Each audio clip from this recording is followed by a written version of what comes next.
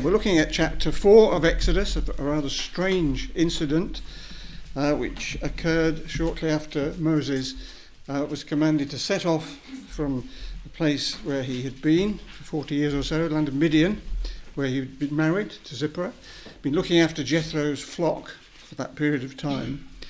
And he sets out with this rod, which God had given him, by which he could convince Pharaoh that he was actually from God.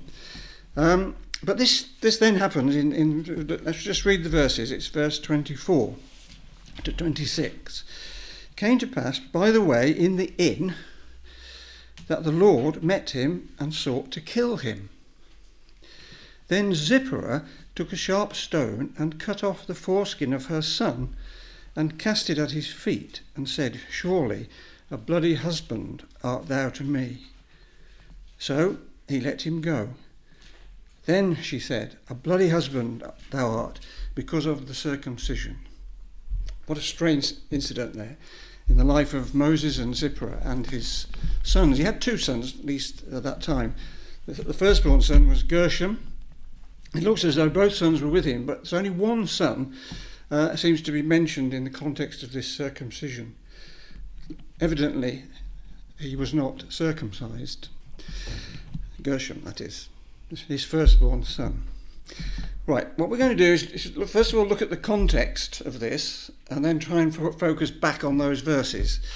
Let's see then what had been happening. Verse 20 of this chapter, Moses took his wife, his sons, set them on an ass and returned to the land of Egypt. And Moses took the rod of God in his hand, as we've mentioned. And in verse 22, this is what God says that Moses had to say to Pharaoh. "Thou shalt say unto Pharaoh, Thus saith the Lord, Israel is my son, even my firstborn." Oh, it's another firstborn. It's Israel, the nation of Israel. "And I say unto thee, Let my son," the firstborn, "go, that he may serve me. And if thou refuse to let him go, behold, I will slay thy firstborn, thy son, even thy firstborn." The firstborn of Pharaoh. There's another firstborn. There's quite a lot of firstborns mentioned here. Now, we want to go forward. We'll be coming back to those verses to try and understand what's going on there. But I want to go forward to the incident of the Passover in the 12th chapter of Exodus. Because in this, Moses was on his way to Egypt, and the conclusion of his period in Egypt would be the 10 plagues, and that last plague being the destruction of the firstborn of Pharaoh.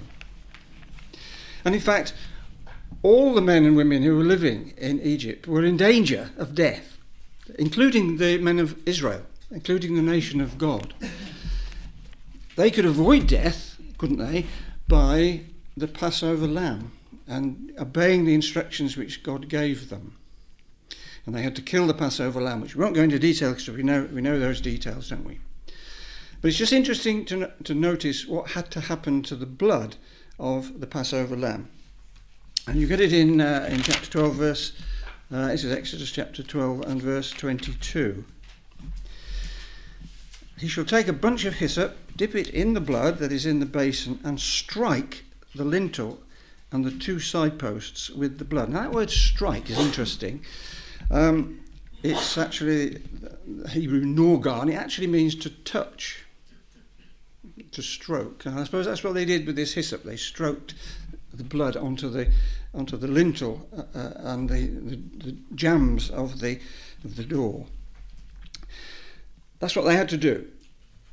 And the angel of death would pass over them so that they would be preserved from death, even though the firstborn of the Egyptians who did not do this were in danger of death. In fact, they said, "We'd be all dead men." That's what they said.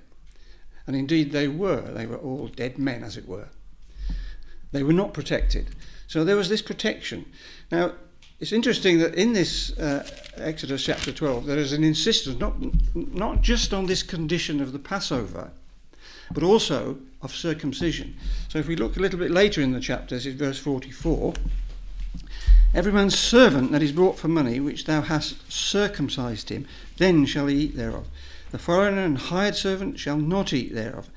In one house shall it be eaten, and thou shalt not carry forth aught of the flesh abroad out of the house, neither shall ye break a bone thereof. All the congregation of Israel shall keep it.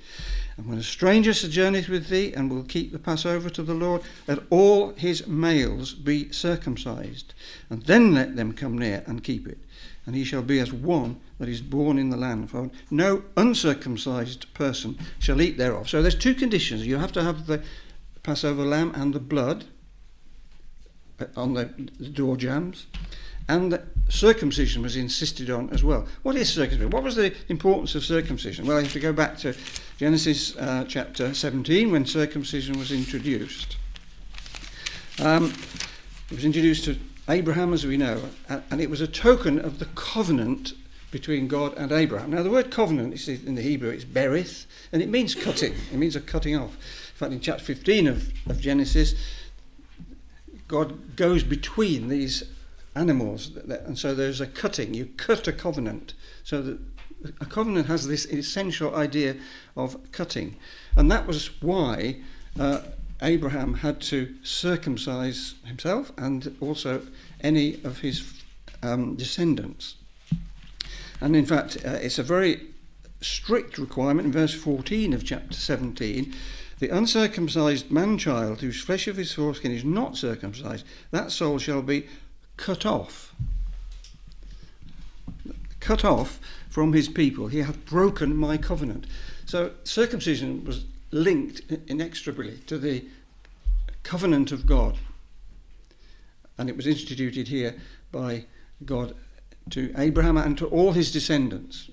And it was reinforced, wasn't it, in the incident of the Passover.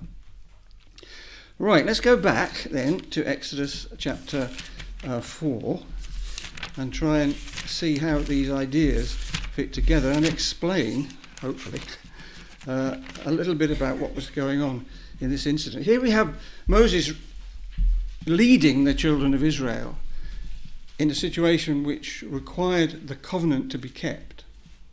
And his own son was not circumcised as required by the law. So his own son was in danger. Now, it's not clear in the wording here who the he is that is in danger of death.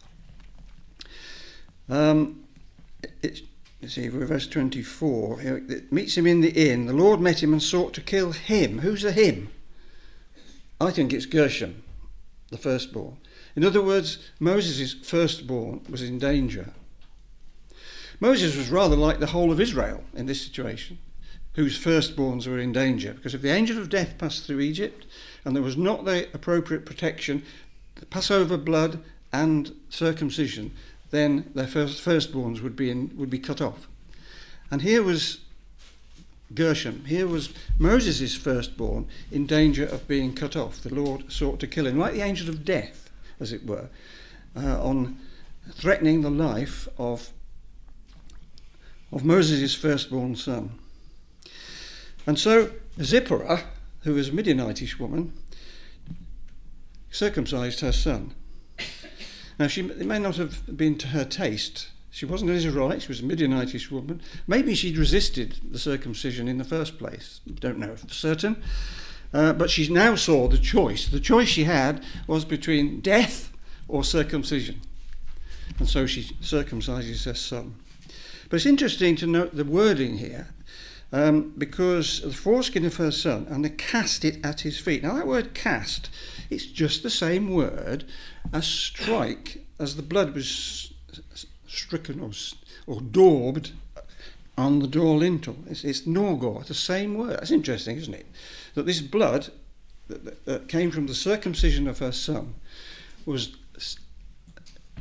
linked in the same way and touched his leg, as it were, as it went down to his feet. And she says, surely, a bloody husband. Now that's in other translations, it's a bridegroom of blood. A bridegroom of blood art thou unto me. But Gershom's life was saved by this act of circumcision which his mother carried out. Moses, in a sense, was rebuked in that he had not done it. It was really his responsibility, even if she had resisted it.